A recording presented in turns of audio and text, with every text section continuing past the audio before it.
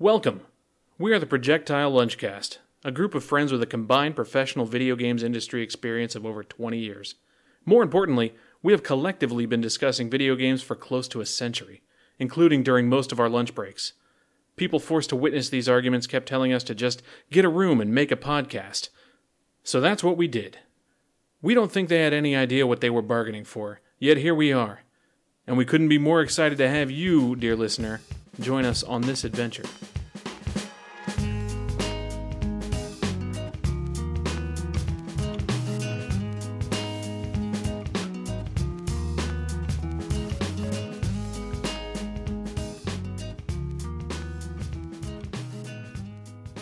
Everybody, and welcome back to Projectile Lunchcast episode 54, or as I still like to call it, episode 2 of the Basti and Marcel Super Fun Happy Fun Hour, which I think is a completely different name from what we used last week, but I can't remember, so that's cool. My name is Marcel, welcome to the show, glad to have you with us, and I'm also super glad to have you with me, Basti.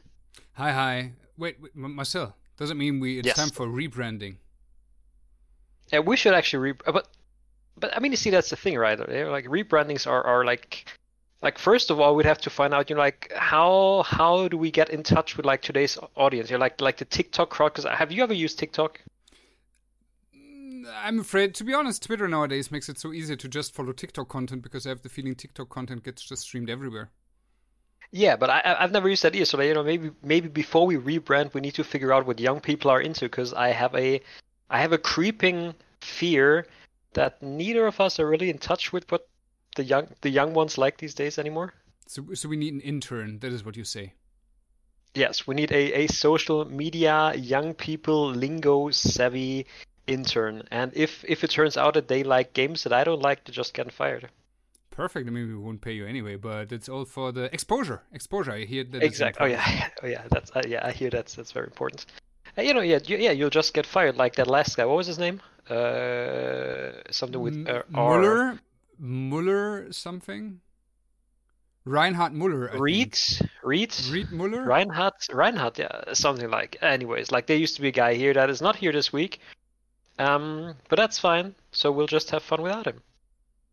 This is now like the mandatory have fun with Basti and Marcel, roughly an hour.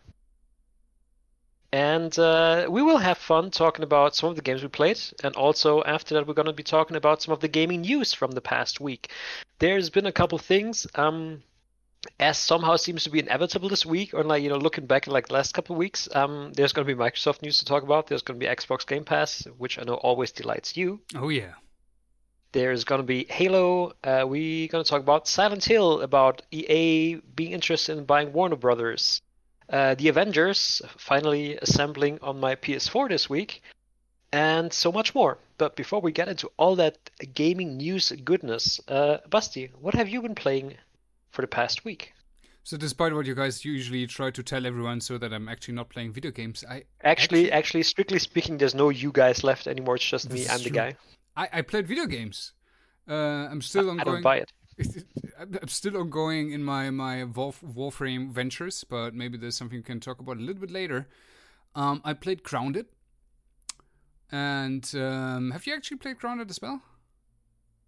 I haven't played Grounded yet since the early access release. Okay. I played it during the beta that they had on Steam, like a month or so ago. I was very pleasantly surprised. I've downloaded already the early access, but I haven't gotten around to playing it yet because I wanted to grind out the last couple levels of my battle pass for Valorant.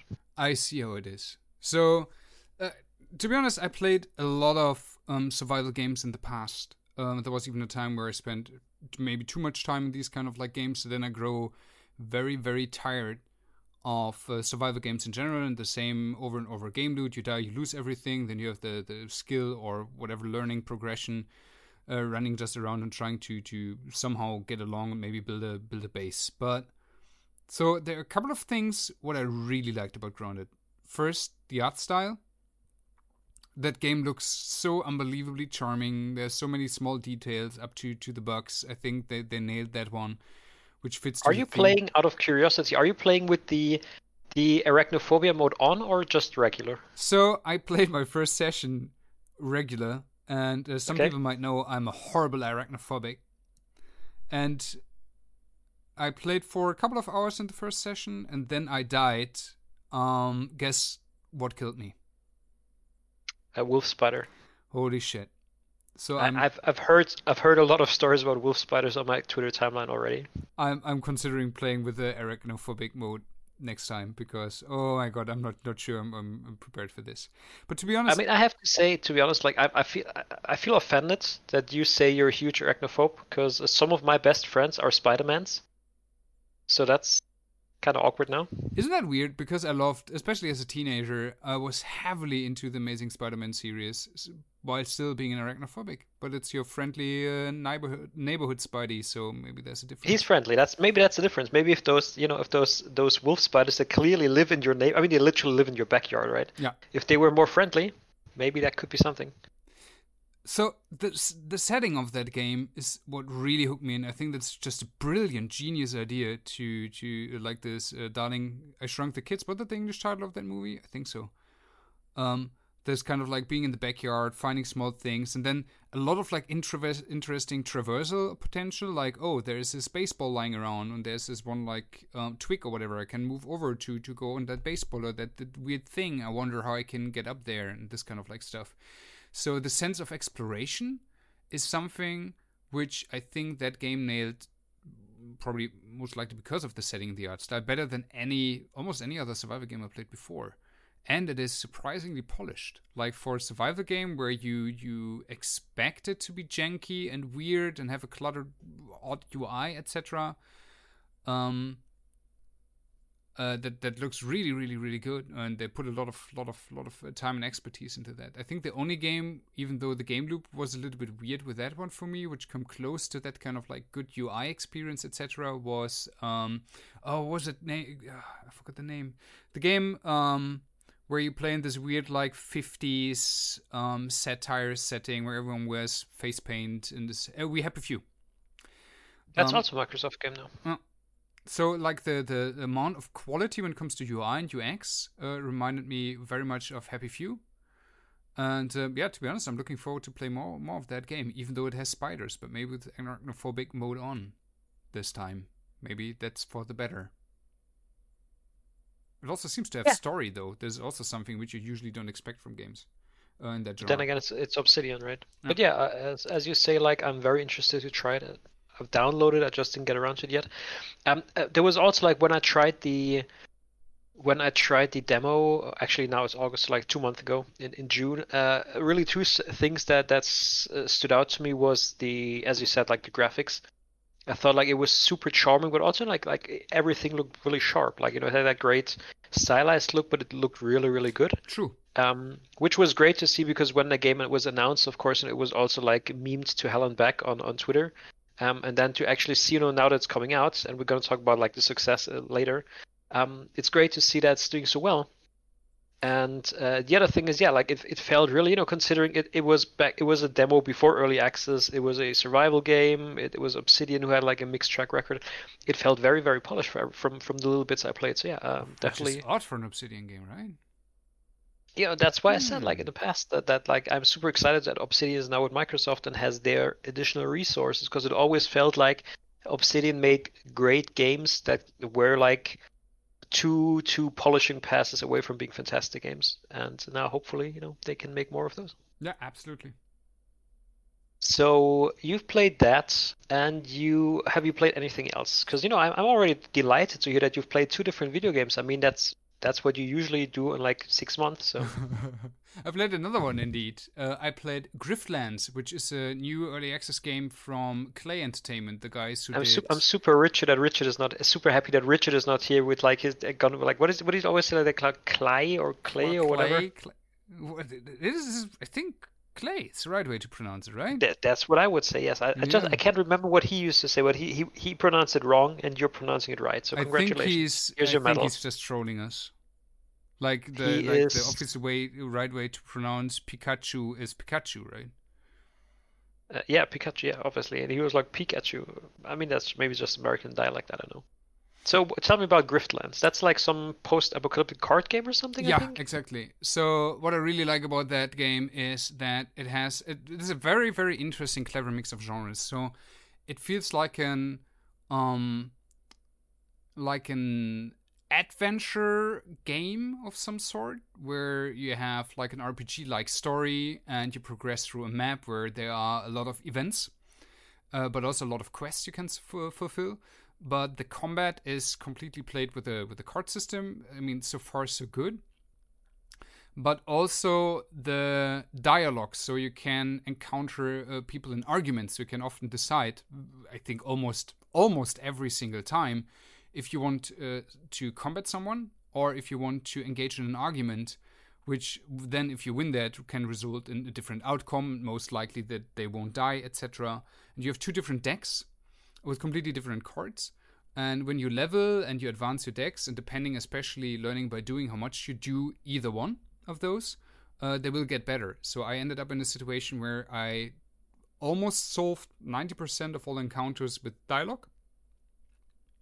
So my deck grew exponentially stronger, and then all of a sudden I was in a battle with with a boss, and my energy level. So you have basically a health meter, which is important for combat. Obviously, if you don't have a lot of health left before you sleep, you might don't want to like encounter in a combat because you die quicker, obviously.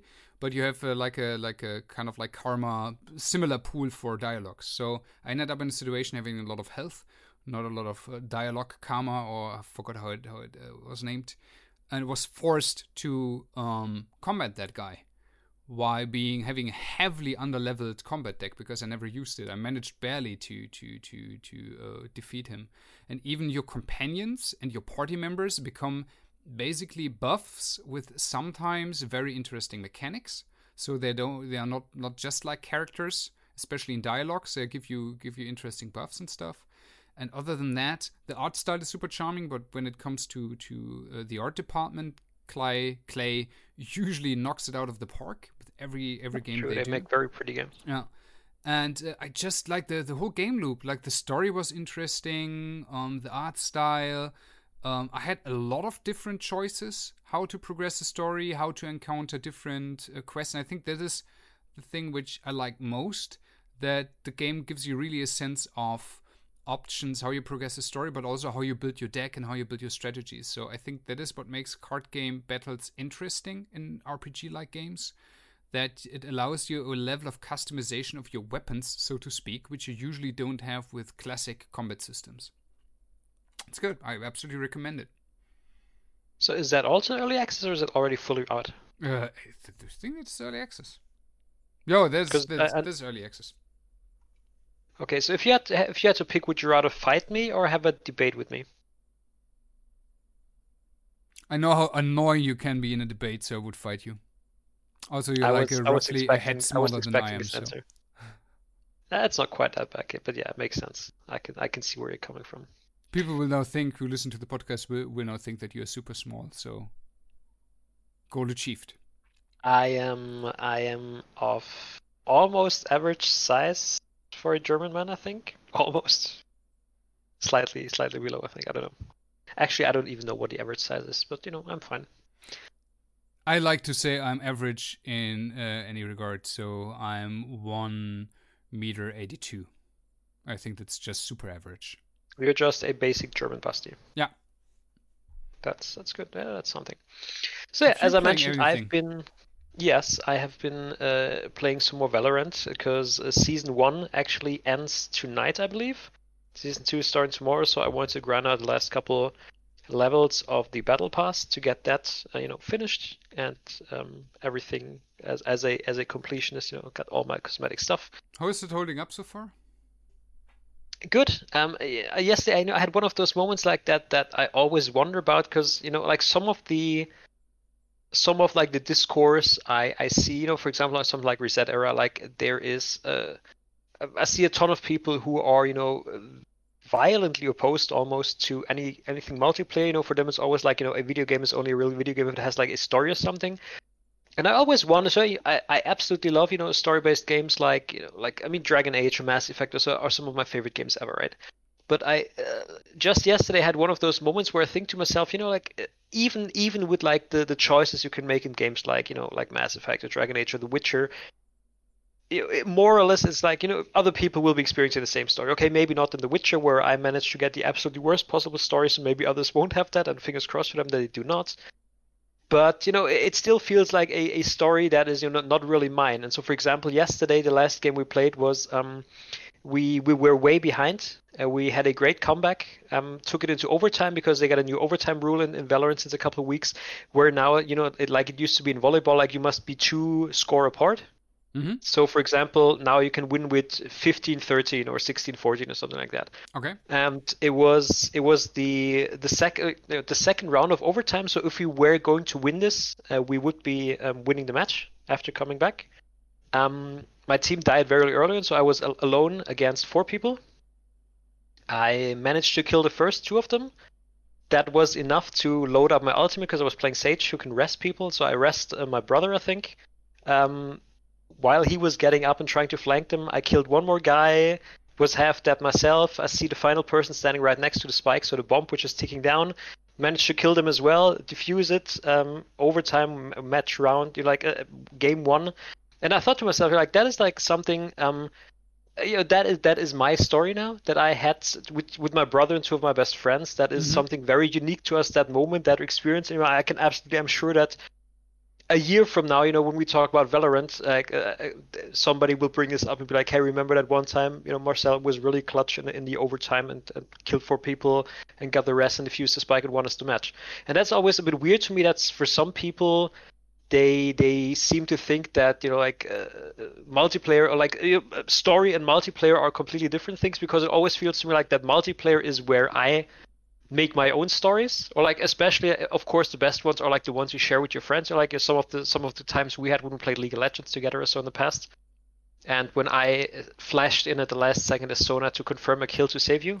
Ugh. Please don't remind me of that. So yeah, that is always like for me the really the draw of why I like multiplayer games, like the feeling of if something special happens, like a special story or so, it's like a story that more or less I made or my friends made or something. It's not a story that a very creative game writer somewhere wrote and that everybody who plays the game is having more or less that same moment.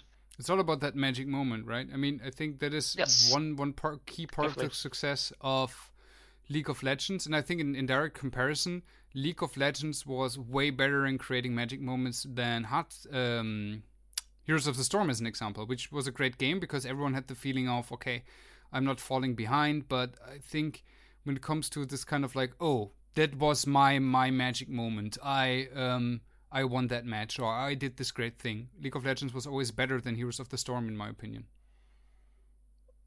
That's a good point. I mean, I loved Heroes of the Storm. I played it a lot with friends, some of the same friends I'm now playing Valorant with.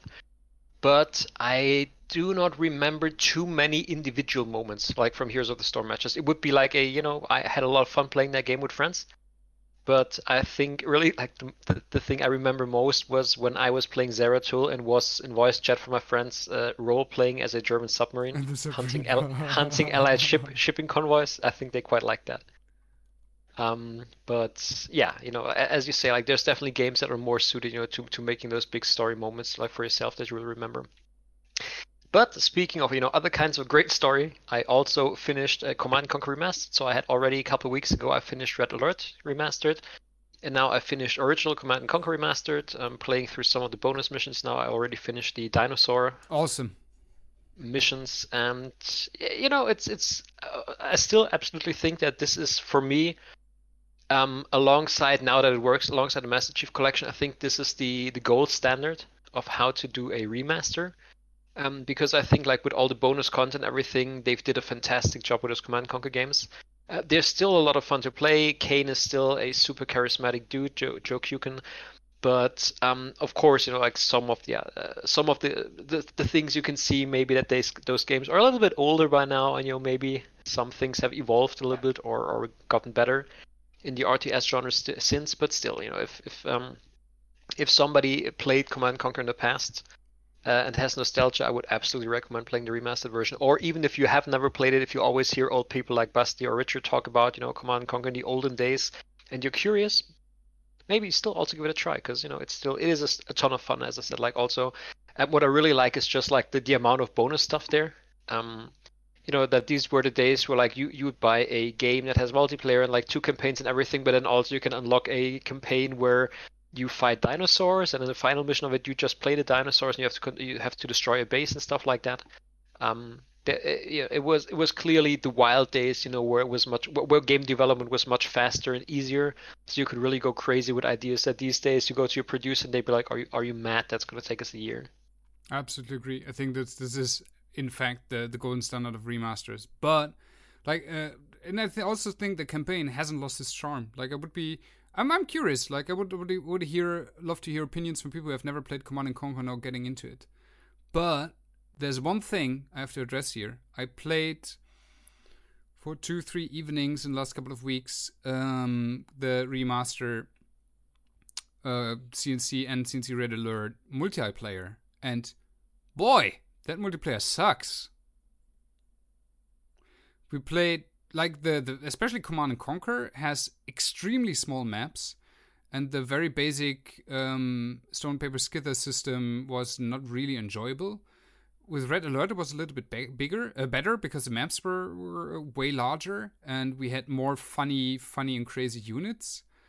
And we had 1 or 2 magic moments, like my friend tried to rush me with 50 German Shepherds, which ran directly in front of my bunker, which was a horrible sight to behold. I'm still traumatized by that.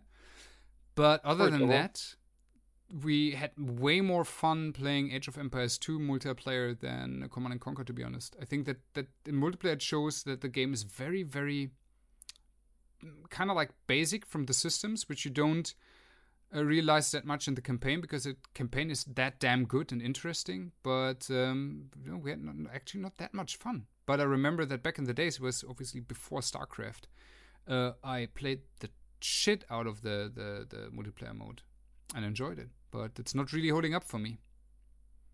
Yeah, I think like really, I think even to this day, of course, a ton of games still follow to some degree that rock paper scissors balancing approach, but I think like here it's really it's over the top, like it's way hard coded to the point where a single infantry guy, I think he can take several rockets from an attack helicopter, because he's not the the paper to that scissor or something.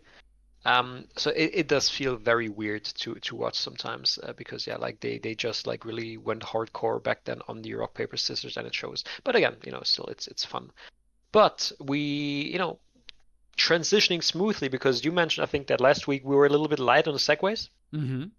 And I think a lot of our audience tune in specifically to hear the Master Chief of Segways, that being me, segueing smoothly through Segway worthy things. Oh boy, I was trying a little bit too hard there, I think. But yeah, we're just talking about stuff that we played, and now let's transition over to news. And you played some Warframe, but also there's been some Warframe news, right? So Basti, please take it away. TennoCon. Take us to TennoCon. First purely digital TennoCon, thanks to the pandemic. And first and foremost, like, even if you don't play Warframe, I think the whole formats, and especially the developer streams of Digital Extremes, are something you should pay attention to, because the amount of chemistry these guys have in front of camera, and how much fun they have, it's just brilliant. Like, it's enjoyable. Like, they managed to be not corporate at all about their stuff, while having a great chemistry going on, by not being, let's say, unprofessional. Sometimes you have feelings, there are some studios who are very leaning into the fun side of things, but then it feels a little bit unprofessional. But I think when it comes to dev streams, Digital Extreme for me is almost like the absolute golden standard. And it was great. Like, the amount of content they put into that game, especially the upcoming content, is really, really, really awesome. Warframe is a little bit of an odd one, because it's like almost 8 years old now, and you have the feeling that from the start they never expected that this game would become that big. And from a systemic design perspective, they also like just add just ton and ton more things with hesitating going back and changing a lot. What, as an example, LoL, especially in recent years, did. But I think Warframe became such a beast of a game that it's really, really hard for them to go back and change things. But they actually do now a lot of the stuff. I mean, they addressed that, obviously, because of the pandemic, they had a lot of delays. But they're bringing a complete new play experience. So this might be, I think it's coming also with the next update on 25th of August. So this might be the absolute best time, if you never tried Warframe, to just try it from 25th August on for the new overhauled first play experience. They're bringing a new open world area which addresses basically or almost all the criticism I had in the old open world areas. There are 2 right now. And the third one will be more dense, more story. I'm still impressed by the visuals of that game, even 8 years in, and how good it performs. But the whole format was nice. It was, from the beginning, they had a lot of community appreciation content. They work heavily and very close to the community, which I love, from community members designing warframes to how they showcase fan art and all this kind of stuff. I was never physically at the TennoCon. I was missing a little bit of that panel feeling. Like, they discussed with partially the art director and stuff, like fan art and cosplay and all this cool community stuff, but I expected a little bit more, hey, let's bring a game designer up in a stream and talk a little bit about the specific nooks and crannies about the Warframe game design, to give a little bit more meaty insights about the game, not just like community appreciation. But on the other hand, probably that is what TennoCon is for. But the 1 hour live stream was really, really great. Marcel, even if you not like or aka never played Warframe, they will bring Max into that game with a new update, which gives me seriously good Warhammer 40k vibes. Imagine like a big gothic cathedral looking mech with a skull face. You should check that one out. But I would love to give it a try, but unfortunately it's not on Game Pass, so what can I do? That was an interesting TennoCon. I absolutely recommend to watch at least the 1 hour actual live stream where we presented the new content. They're leaning in way more into the story now. I think I said that in a previous episode. Small disclaimer: when you start playing Warframe, there's almost no story whatsoever. But at some point in the mid game, they actually start with the story part, which was developed years when the game was actually out, and the story is absolutely brilliant. Like, some of the story quests are some of the best sci-fi story quests I especially played in a shooter or in a free-to-play game. Really, really great. A little bit edgy at times. Isn't that the same thing you said about Final Fantasy XIV about the story coming late, or the good story? No. Oh yeah. I hear everywhere that like the Final Fantasy, like, just play for 50 true. hours and the story gets great. Yeah, true. Ooh, maybe I see a pattern here. True. There's a little bit Final Fantasy in that regards. Yeah.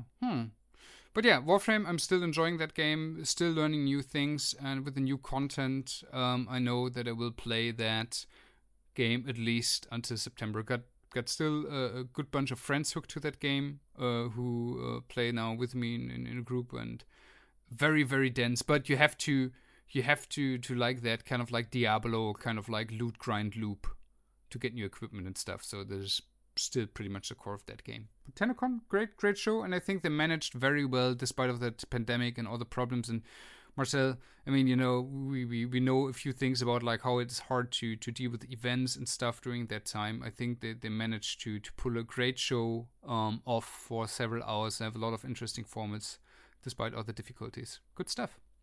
Nice chaps at Digital Extreme. Shout out. What current digital pet are you rocking? Still the same. To be honest, I didn't got too deeper into the pets lately. I'm trying to get the Space Cat because I like cats. But they also, to have an effective pet, like the animal pets, because there are other sentinels called like robots and stuff. I have way more of that.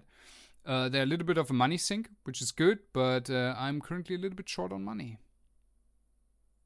In that makes game. sense. You gotta be saving up for Avengers.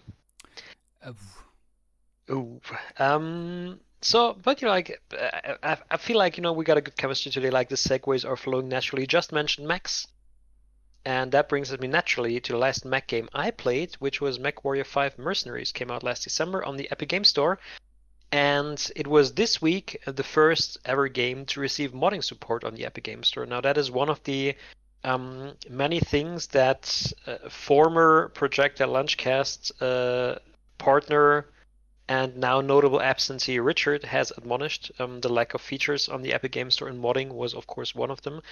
And it's now here. So far, it's for one game only. Funnily enough, just like achievements, I think 2 weeks or so ago they added achievements to the Epic Games Store, but so far it's only being supported by Arc. And now modding is here, but it's only being supported by MechWarrior 5 so far. I feel like at least they picked a pretty good game for their first mod support game. Because MechWarrior, for those people not familiar, like the previous games, MechWarrior 4 series of games, they had a huge modding community that like added tons of new mechs over time. Some of which were later actually like more or less officially added to the game as like a community mod pack or so. And considering it's just been here for a couple of days, I am counting 21 mods on there already. A couple mechs, different UIs, improved weather effects, improved weapon effects. It's definitely off to a promising start, I would say. So if you're playing MechWarrior 5 Mercenaries on PC, you should definitely check it out. There's already also a early version of a gameplay mod that essentially changes MechWarrior 5 into Mech Commander. So like you play isometric commanding your mechs. Holy shit, I need this. Pretty cool. I definitely want to try that one. So yeah, that is something cool, and transitioning smoothly as always, segueing like the pros from the Epic Game Store to another semi-popular game store on PC. It's Steam, and that brings us back to what you said earlier. You've been playing Grounded a little bit, and it turns out, Basti, that you are once again just a very basic mainstream German Basti, because it turns out a ton of people have been playing Grounded recently. It went into early access on the 28th, I think, was it? I think so, yeah. So, yeah, July 28th, so last week Tuesday. And 3 days later, I think on Friday, they already were overjoyed to announce that they had over 1 million players. So far, it's available on Xbox Game Pass via the Xbox Game Preview, which is the Xbox version of Steam Early Access, and on Steam Early Access. It was quite interesting again to see, because as we mentioned earlier, when the game was first announced, there was a lot of like people making fun of it, like, oh look, this is the kind of exclusives that Microsoft gets, while Sony has whatever, The Last of Us or so, and they get this weird kids hunting bugs game or something. It was immediately upon its release on that day, it jumped to #1 global on Twitch. Ahead of anything else. Like had still huge over 200,000 people I've seen personally watching it, and it jumped to the #1 slot on Steam global sales. It was also the #1 in terms of money made game on Steam last week. They announced, and it was It feels like maybe for all the jokes people made about this, maybe Microsoft is onto something, because last week I think at times in the top 10 sellers on Steam there were 4 Microsoft games. Grounded was #1 for a while. Flight Simulator was #1 for a while. Sea of Thieves has been, I think, more or less constantly in the top 10 since it came to Steam in May. And also the Master Chief Collection was up there again. So yeah, at times 4 Microsoft Studios games, all of them, being part of Xbox Game Pass on PC, still, selling extremely well on Steam. So what is your take on all of that? Isn't that crazy? I mean, obviously with PlayStation, the big first-party titles and huge marketing campaigns. Like, do not forget that Sony also puts incredibly huge marketing campaigns behind that games.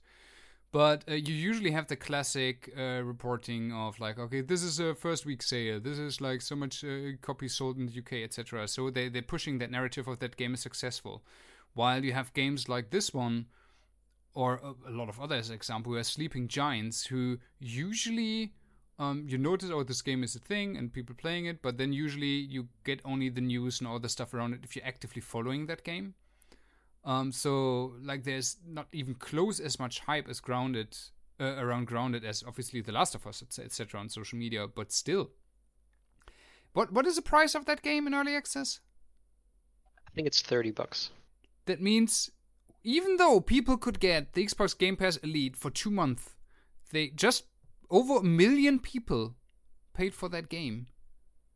Well, they're not all on Steam. So like that million players includes Game okay. Pass.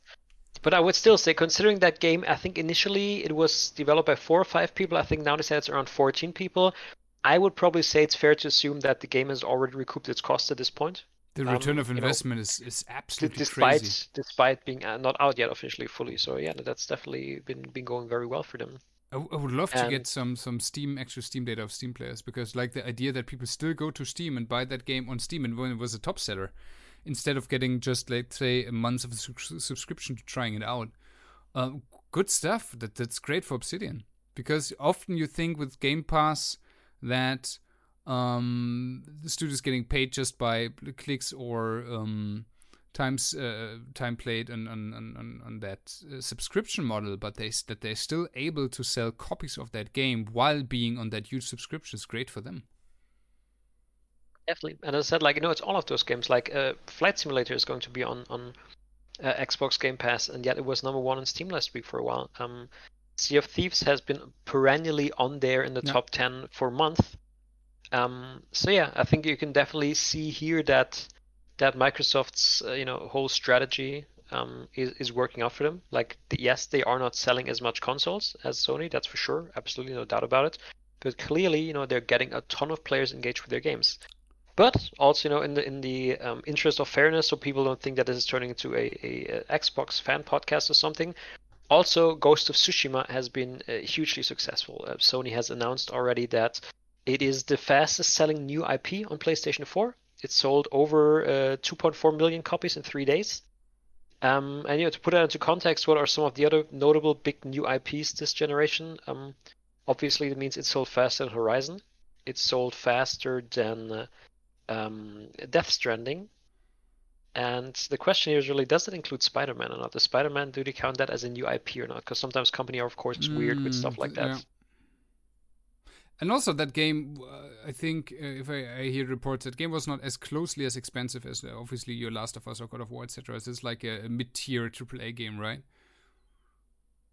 I don't know. I think from what I believe, I've read that Sucker Punch is a significantly smaller team than many other open world games. But yeah, definitely it's been a huge success.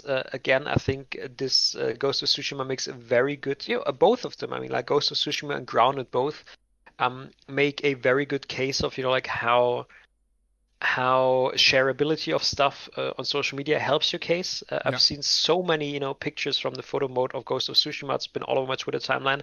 I've seen tons of people being terrified and complaining about wolf spiders and Grounded on my Twitter timeline. So all these, and again, I think that brings me back to what I said earlier about my Valorant story. That is not a story that somebody wrote. It's just a story that me and my friends and our esteemed opponents made together.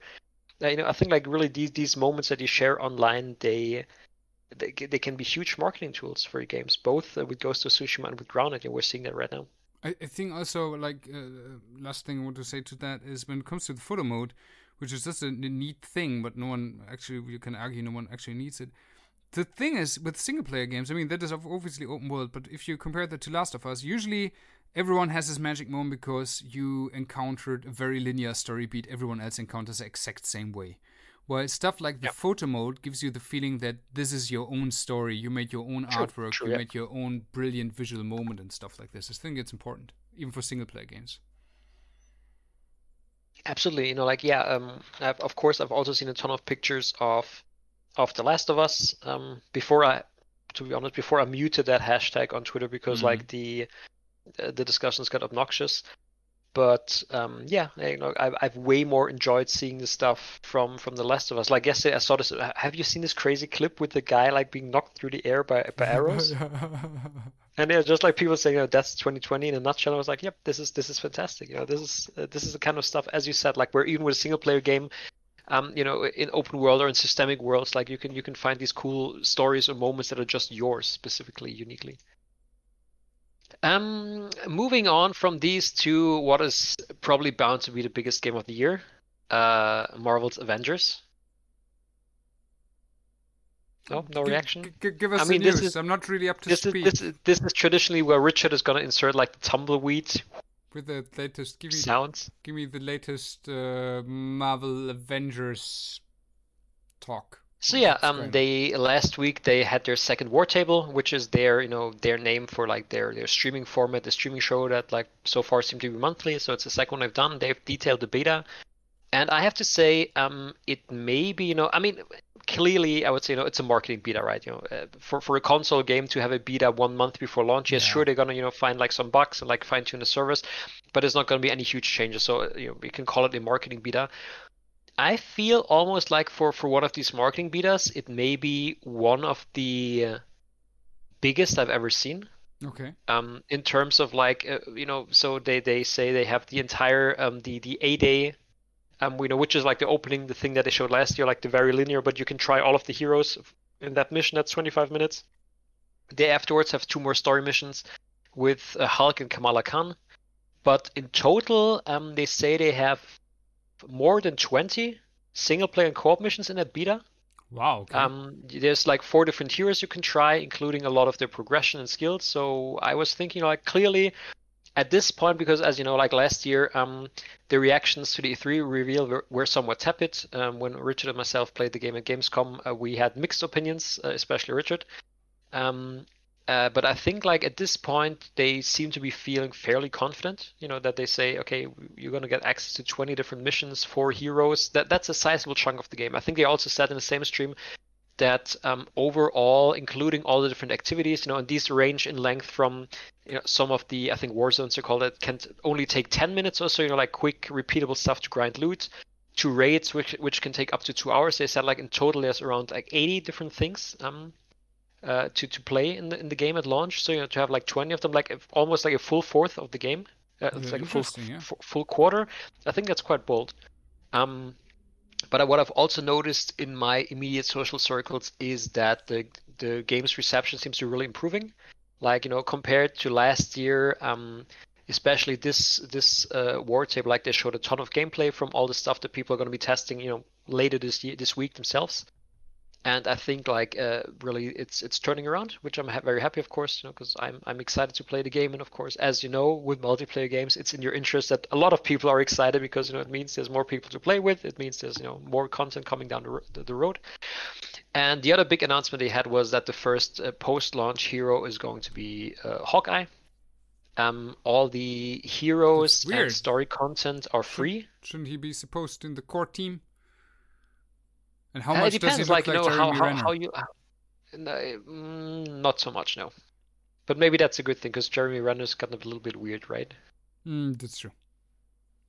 So, who has access to the beta? Everyone, or is it just for people pre-ordered? So this week it's pre-orders on PS4. Next week I think it's pre-orders on PS4 and Xbox, and then on the 21st it's an open beta for everybody on all platforms.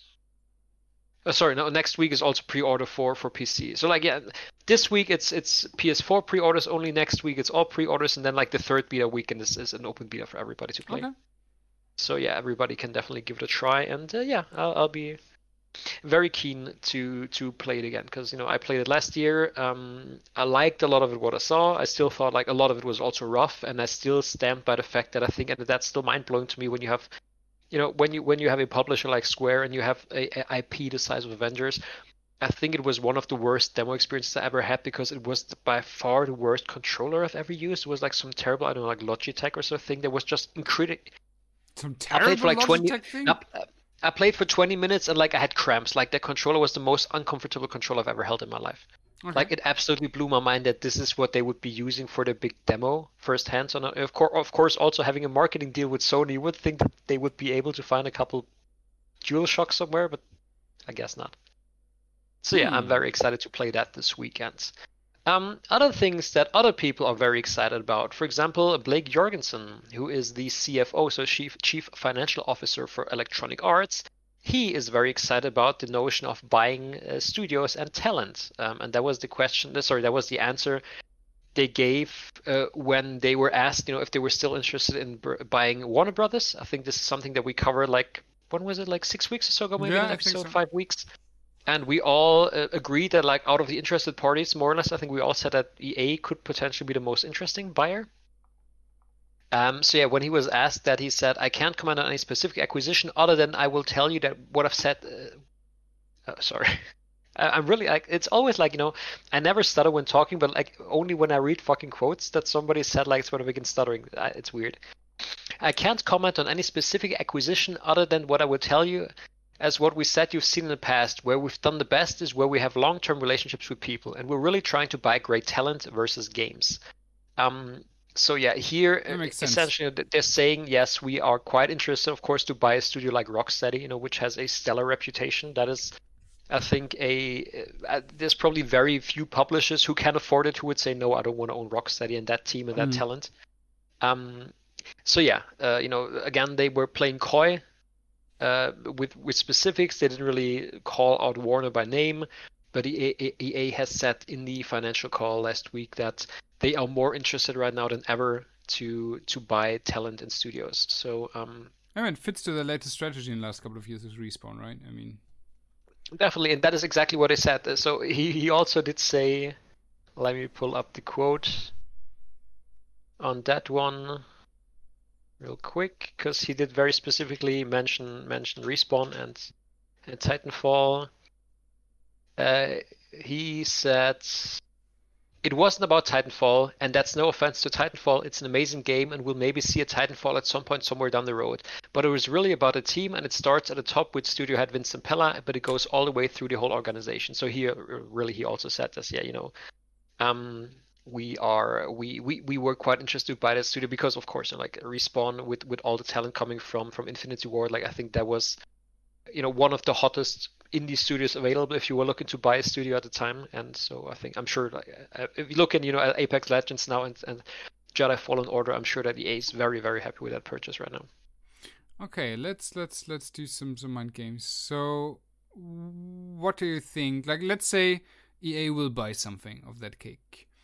I think Rocksteady makes most sense. I'm not sure if they would buy anything else. Or, I mean, it also depends how the deal is, if they get a way better conditions if they buy more. But I think Rocksteady is probably the number one target for them, right? Probably, yeah. But I mean, there's also Monolith, as we know, EA has, and that is really weird because, of course, EA is traditionally a company that does, good with the casual market. Of course, they have huge success with FIFA and Madden. They've been really successful with shooters or racing games in the past. But like for whatever reason, really, it feels that open world is the one genre that EA has never really managed to crack so far. That's true. And of course, Monolith, like with the Lord of the Rings games, is like they've shown that they can do great open world games. Rocksteady, depending on how you want to classify something like Arkham City or Arkham Knight, is kind of open worldish. Montreal has done with Batman Origins. I think like there's like really studios here that can fill like interesting gaps or like in EA's portfolio or skill set right now. Because if you look at the kind of games that EA has, they are really it feels like lacking something in that action space that is not a standard shooter. Of course they got like Battlefront and Apex and Battlefield there. But like just like essentially they don't have any equivalent or competitor to something like Assassin's Creed, Ghost of Tsushima, all that. So I really think that this would be very complementary to EA's strategy. Like they're very successful in a lot of genres, but this one seems to be the one that's eluding them so far. So really, I think for me, like EA would make a lot of sense as a buyer for that. The other party that has been played up recently has been Microsoft, which of course would also be very interesting. As we just discussed. Right now? Definitely, of course, definitely looking to add more content, but maybe they're instead now busy buying TikTok, which after a couple of rumors, Microsoft yesterday confirmed that they're interested in buying TikTok's US operations. So, we'll see how it goes. You should keep close attention to Trump's Twitter account. Yeah, it's who knows? Wild times. But yeah, it does increasingly feel like maybe by the end of the year. I mean, obviously stuff like that does take time. What will happen to But Mortal Kombat? I would expect. I mean, Mortal Kombat. I think it feels like it's one of those franchises that it doesn't do ginormous numbers. Like an open world game can do, or like a battle royale. But I think Mortal Kombat is something that frequently every 2 or 3 years or so, 3 years, sells a good amount of copies. So I think that is definitely something that Microsoft, Mortal Kombat is perfect for something like Game Pass to have. I could also see 2K. Just put a ton of Killer Instinct guest characters in there. Yeah. But I also think for EA, like EA clearly has been trying to, and sometimes they had mixed results on establishing some of the franchises as games as a service kind of things. I think like a fighting game like Mortal Kombat or so that has an established audience, that has a studio that is very good at doing that specific thing. Again, would make a lot of sense to me personally. Even though, we talked about that, I think EA is in a really good track record and they changed for the better in the last couple of years. With Mortal Kombat going NetherRealm, going to EA, I would be a little bit afraid of the franchise. Because what you said, every 2 to 3 years, selling a good amount, but not like a total crazy amount of copies. EA's track record is that could mean that after a couple of years, maybe they would stop doing Mortal Kombat games because, maybe the Dead Space scenario, kind of like, okay, the games are expensive, but they're not making enough profit compared to the cost of our, or compared to our other IPs. So let's see. That will be super interesting. What will happen to all these studios and IPs? Yeah, personally, as I said, I expect by the end of the year probably we will know what's happening there, because stuff like that does take some time. Yeah. Something else where we will maybe soon know what is happening is that your personal best buddies, Silent Hill / Konami. There's been a ton of rumors going back a while now. This year's been crazy in terms of rumors. There's been people saying Kojima is doing a Silent Hill game now. All kinds of big profile people are doing Silent Hill. Maybe it's Sony's Japan team that's doing a Silent Hill game or whatever. And then people were sure that's going to be announced at a PS5 showcase in June, and it didn't happen. And people were like, it's definitely going to be announced at a PS5 thing in August. Just today, Sony announced that they are doing a State of Play this week that won't have any new PS5 announcements. So maybe that's also not going to be the one where it's going to be announced. But despite all of that, Konami has, I think last Friday, casually confirmed that they've created a new Silent Hill Twitter account. Which does, of course, kind of imply that something is happening, whether that is re-releases, remasters, pachinko games, God knows. They also released a video of some Silent Hill sounds that were actually from the guest character in Death by Daylight. Which really got people excited, and they were like, "Well, sorry to have ruined your Friday. It was just just sharing something from a different game that was funny." I don't know. But yeah, I don't know. This is rough for me. Konami's a rough one for me. I refuse to think that people like Hideo Kojima, even though he has a huge impact and he's a brilliant game maker, but I refuse to think that it was his doing alone why a company like Konami was successful. So I think there is still potentially a lot of great guys, great game designers, great minds at Konami who can pull off great things.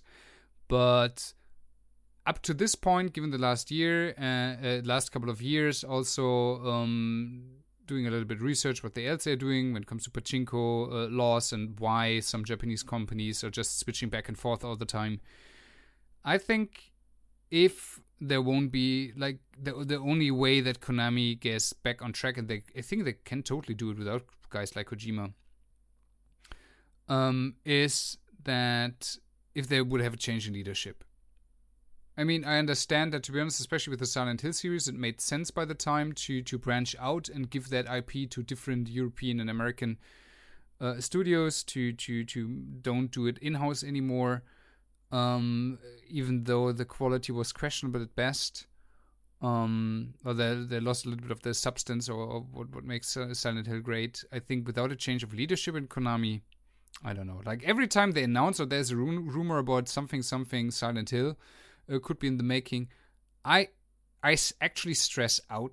I'm not getting excited about that because I cannot see. I mean, maybe they prove us wrong at some day, but Konami is a super weird company. I think from the top level management, they are not people who care really about games. I don't know. It's weird. And that was also weird. Probably some poor social media guy thought he had a great idea. And because, I mean, when you work for a company like Konami and you're in any sense of shape or form responsible for marketing, other than marketing pachinko parlors. Like, what do you do? Like, there's so much potential when it comes to IPs and to bring fans together and do stuff. But with that track record of games in the past and controversies, you can't do shit anymore. Better be quiet and say nothing. And maybe if you have that one hidden golden bullet where you say, okay, there's actually a great game in the making, don't show it before it's absolutely concrete and you can show something which people believe in. Well, for me, it's nice because I have zero stake in Konami or Silent Hill or Metal Gear. I love drama, so for me, I'm sure it's gonna be an entertaining ride, whatever happens. And ideally, of course, at the end of said drama, there's going to be a game that the fans will love. But even if not, all the more entertaining for me personally. But yeah, we'll see what comes from that. Also, drama, and this is very interesting now, Basti, because normally the Projectile Lunchcast is all games and fun, but now we're going to talk about ethics, and I can't wait to hear your take on that. Ooh. Because last week was the so-dubbed Nintendo Giga Leak. Mm-hmm. There was 2 drops of a ton of source code and stuff on 4chan of all places. Pertaining to a ton of old Super Nintendo and N64 games, and people have been sifting through that. It's probably going to take them quite a while to sift through all of that because it was a ton of code and stuff and assets. Some of the things people have found is like a Luigi model in Super Mario 64, so ostensibly he was supposed to be playable at some point. They found traces of a cancelled Pokemon MMO from 2004 from a prototype. Some early maps of Ocarina of Time, a prototype of Yoshi's Island. Prototypes of Super Mario Kart and Mario Kart 64, traces of a cancelled Zelda 3 game, beta files from Pokemon Diamond and Pearl, Dragonfly, which is the prototype that eventually evolved into Pilot Wings. So yeah, a ton of stuff. Hardcore Nintendo fans and gaming historians have been salivating ever since going through that stuff. But of course, the big topic or the big question mark in all of that, and that's what I'm saying, it's about ethics, is of course, all of that stuff is probably online because somebody hacked something somewhere and stole that stuff. So really, at that point, what is your take on this, on companies owning their stuff and choosing to be secretive about their stuff versus what is the word I'm looking for? Gaming. God damn it, Bessie, help me out. What's the word I'm looking for? I have no idea. But I have an opinion. Let's say history. Okay, I have an opinion. So. Okay, I want to hear your opinion. Though, first things first. The problem with that kind of stuff is, it's also a problem I have often with leaks, that the most brilliant data miners, like people who are sometimes able to pull out stuff out of game data where I'm surprised how they manage to do it, have also confusingly often the most stupid opinions and ideas about what that means whatsoever. Like, I've seen so many instances where people pulled some old junk data out of games, which was at some point of whatever point of game production maybe considered, oh, let's try it, oh, it's stupid, let's throw it away, and spin great stories about this kind of like stuff, raise expectations of communities, then even like start petitions. There's so much stupid stuff regarding this. And maybe the question is, when people now dig through old pictures and old PNGs and files and characters from whatever Star Fox game, they will draw conclusions which are probably 90% of the time stupid. Or they won't change anything. They don't make anything better. Yes, it's funny to have a discussion about that time, but sometimes we get incredibly demanding and entitled about this kind of stuff. I absolutely believe that is another thing. I sometimes have an issue with leaks, that as much as people love this kind of like discussions, what was the channel where these kind of like data were acquired? Probably, in this case, something illegal, which is not cool. Second, you have that often also with leaks. Sometimes leaks are made out of stupidity or whatever reason stuff leaks, but sometimes there are a lot of people on the internet spending all their time to just dig as hard as they can to surface leaks, just to be in the talks, just to fuel discussions. I'm not a fan of that, to be frank, because it's not doing games any favor. it's not helping the studio, it's not helping the publisher or something, especially with newer games when it comes to leaks. People have sometimes the weirdest opinions about that matter. Sometimes they get incredibly entitled.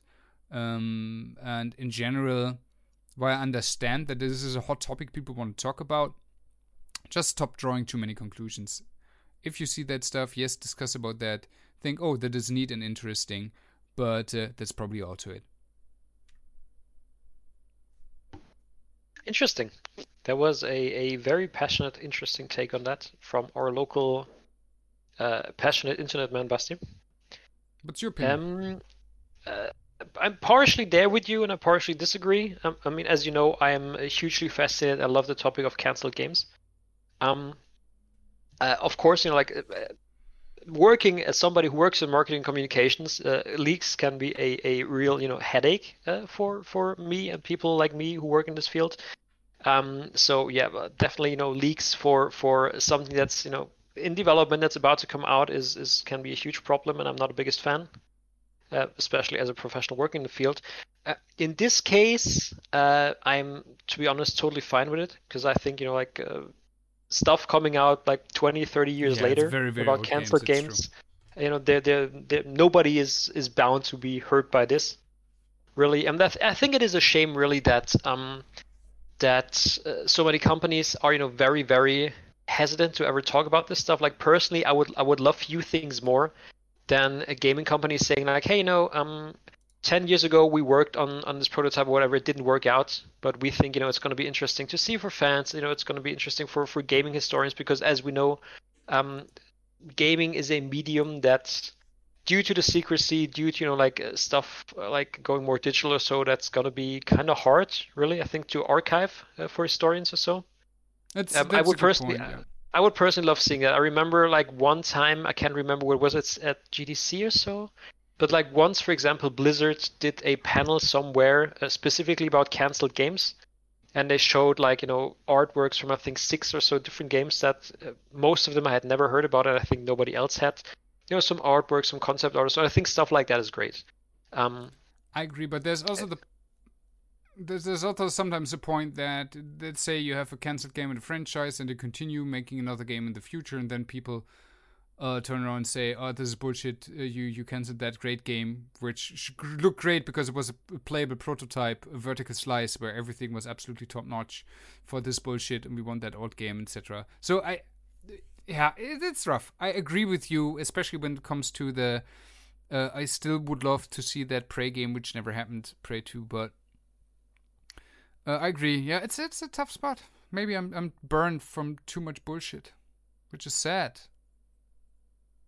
Kind of. Yeah, I mean, yeah. In general, I never think that there's a one, size fits all solution to these things, and different games, different companies. There's always a different context. But for example, I would love to see what's an example? I would love to see, if one day BioWare would share some of the stuff from Jade Empire 2, which we know is something that they have been working on. It was communicated. I think it was back then. I don't know if it was already Phil Spencer, but somebody back then from Microsoft said, we're going to be seeing more of something like Jade Empire on the 360, and nothing ever came of it. So clearly there are some interesting things that exist somewhere, and but yeah, of course, in this case, the headache is really, as we said, it's probably hacked somewhere, so there's clearly been something illegal involved, and it's a shame that this is happening. It's a shame that people resort to that. I would at the same time really love if some companies, after, again, give it a 10-year or whatever grace period, make sure, there's nothing related anymore to ongoing projects that you're currently working on. Maybe a lot of the people have left the studio, whatever. Just, and of course, if you put it out yourself, you can really curate what you put out there, right? Absolutely. To make sure, nothing critical or, weird is getting out. I would love to see more of that in general. Very good point. Very good point. I make the goodest points. Good point, bestest. Man. The bestest of points. The bestest. And finally, the last thing, because it seems, these days we cannot escape discussion of Halo Infinite. There's been 2 things this week. Of course, last week we talked about the reactions to the graphics at the Xbox Game Showcase. Release the Crake. released the Craig, which Phil Spencer, has said like that Craig is now deemed the official Xbox mascot internally for them. So clearly they've done the best. I mean, like already on that evening after games showcase, I saw one of the community managers from 343 on Twitter reach out to fans and say like, hey, please share all your favorite Craig, memes with me. I want to collect them for the studio. So clearly, they've tried to embrace it. But I think really at that point, it's the best thing you can do. Because clearly you cannot get rid of it. The more you hate it, the more people will do it. So really the best thing is just embrace it and roll with it at that point. And so 343 has this week put out a blog post where they've answered more questions about the game and the demo. And they said two things about the graphics. One, and I think that's also something the two of us discussed last week, is that a lot of the style things are very much intentional.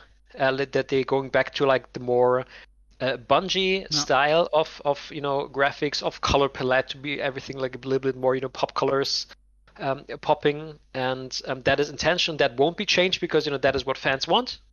Again, like I like it.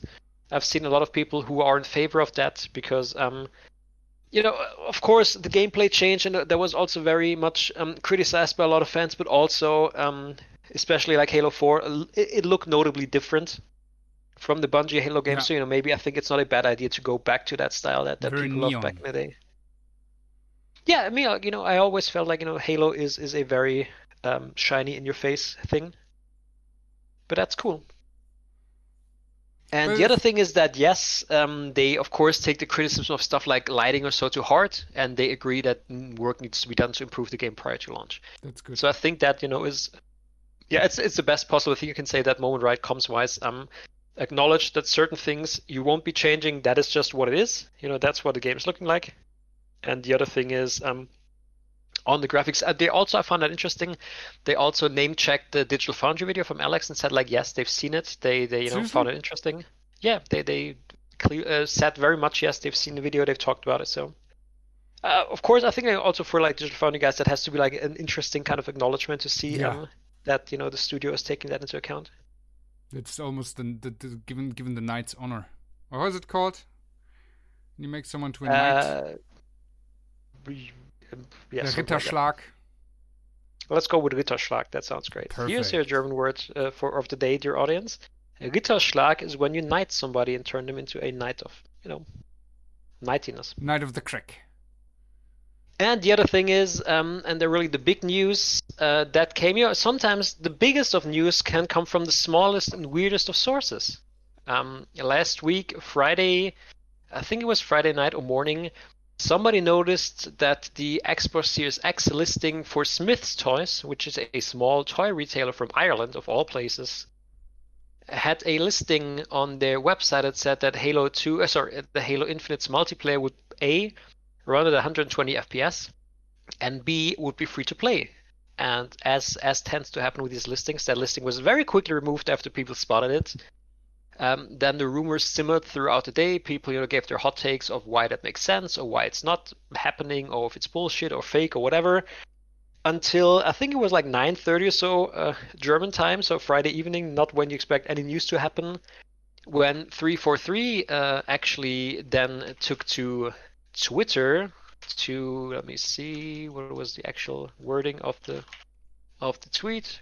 Can't find it. This is good.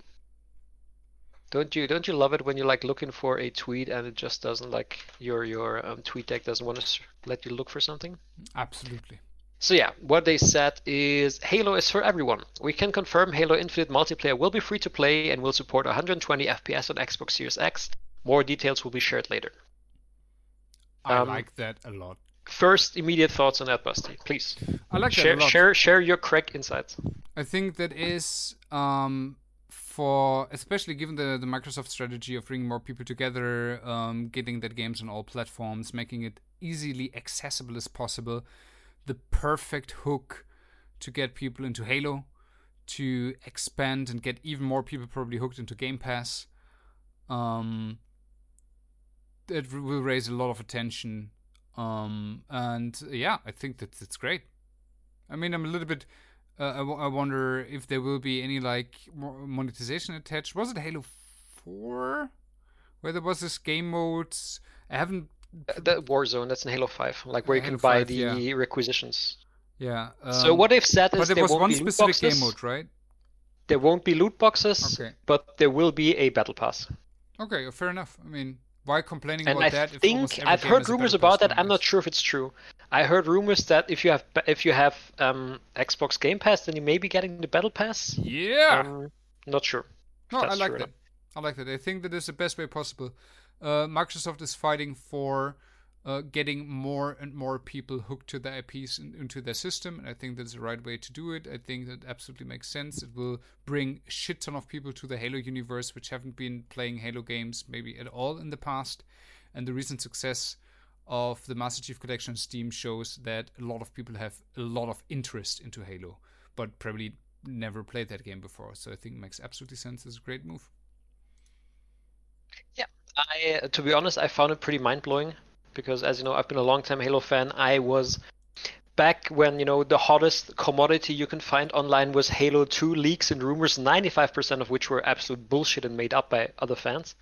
On the IGN forums and stuff, I remember like those days, when it was just like the classic, my console is better than yours because I have Halo and you just have stupid whatever Twilight Princess. Mm-hmm. And to see, I think like I would be hard pressed to think of a clearer sign of how the times are changing than Microsoft saying, here is our AAA franchise that, let's be honest, has by itself carried the Xbox platform for many years at the start.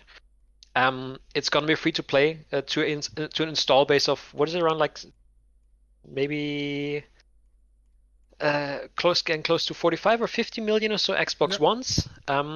Xbox One Series X and PC, and it's going to be on Steam. The potential audience of Halo being free to play from day one on Steam.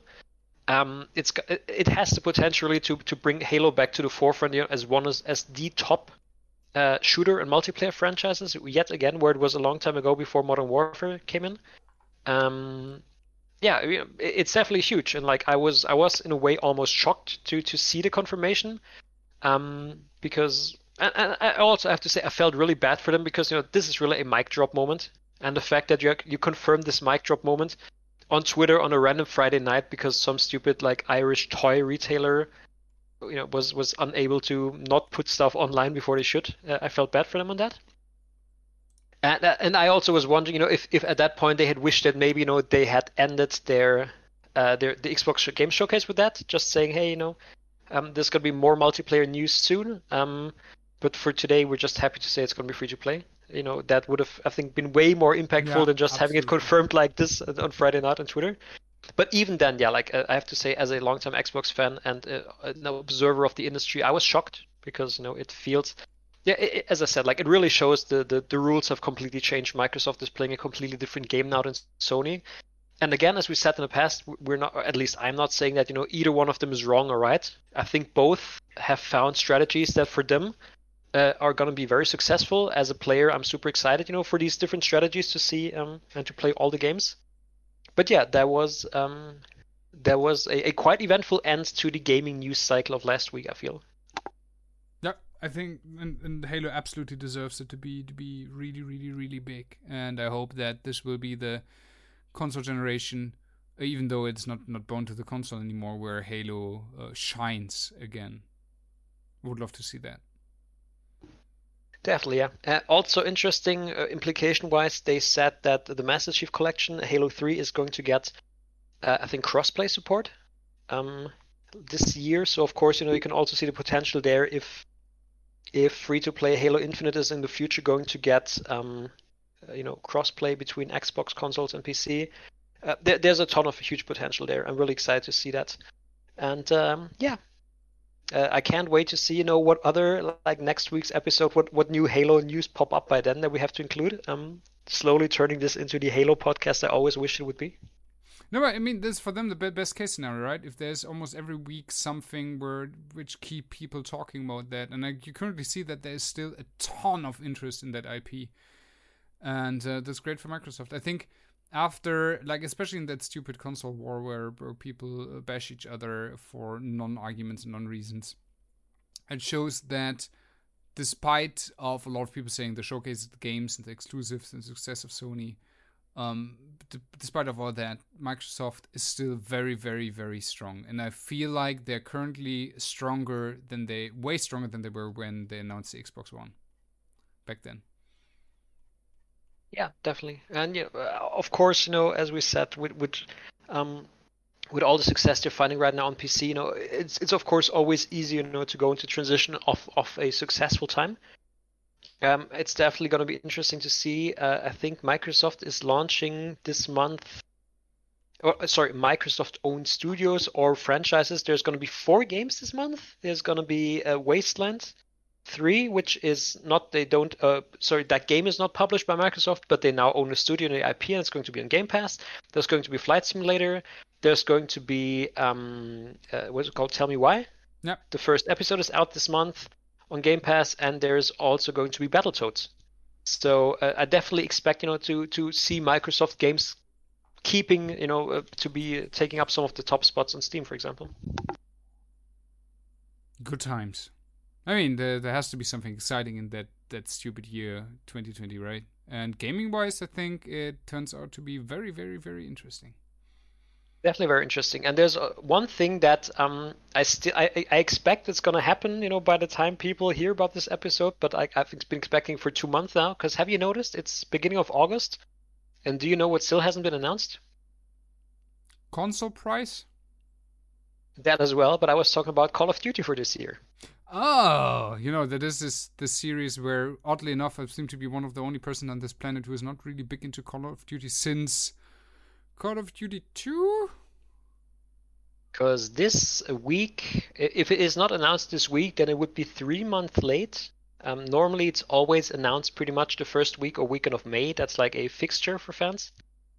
So yeah, it's almost this week. Essentially, you can say it's 3 months late, the announcement. That game is normally supposed to come out in 2 to 3 months. So really, you have to start wondering at this point what's up with that. Also, the Call of Duty Modern Warfare remastered on PlayStation Plus. So, Right, and Season 5 of Warzone starts, I think, tomorrow, Wednesday. Interestingly enough, I think people have already data mined, going back to that topic, Frank Wood from Black Ops as a character in Warzone. So I feel like this is the week. But again, I've been saying that for a long time, so God knows. We'll know by next week's episode, of course. Until next week's episode, Basti, if people want to preach to you and convince you that you should play Modern Warfare, where can they reach you? They can reach me at Bastian Thun, THUN, on Twitter. But Marcel, while you're preaching, I thought you're still Valorant or still playing both. I have actually I've spent like the entire afternoon while I was working. I spent downloading Modern Warfare again because I want to see what's new with the new season. But I haven't played in a while. No, I've been very much knee deep into Valorant. There's the new German hero Killjoy is coming out tomorrow. A new battle pass. So I'll definitely be playing more Valorant. You can also, if you don't want to hassle the Basti on Twitter, you can also send us an email to projectilelunchcast@gmail. Sorry, it's Gmail. Yes, it is. I had to think myself. Projectilelunchcast@gmail.com. You can follow us on Twitter at Plungecast. That's Projectile Lunchcast. All one word. Plungecast. Plungecast. Just take a plunge into the Plungecast, but it's not spelled like plunge, please. It's spelled like lunch, actually. Or you can talk directly to me, your boy Marcel. It's at @com_Raven. As always, we are super excited to discuss Halo with you, Xbox Game Pass, or the ethics of hacking, I guess. Yeah. I had fun, Basti. Did you have fun? Yeah. Oh, by the way, it must be nice for you. When that show is over, we have to talk about, can you still get David Hayter on Fiverr? Because maybe he can do us a new intro and outro to get rid of that previous one. I think I can still get him, yeah, sure. I mean, there's a lot of great people on Fiverr. Wouldn't you want the annual, the weekly Todd Howard joke to be delivered by Flavor Flav or something? Yeah, perfect. I mean, he's probably pretty cheap at this point, I would guess. Nah. Let's do that. But anyways, dear audience, thank you for tuning in. Stay safe, and we look forward to be listened to by you again next week. Goodbye. Bye-bye. Yeah, old school. We the old school. Yeah, old school. Been getting that money. honey. Got me some roses and a little bling. I knocked on her door, she said, what you waiting for? I heard you was looking for a king. Then climbing the pyramid, her steps made of green. I'm getting closer.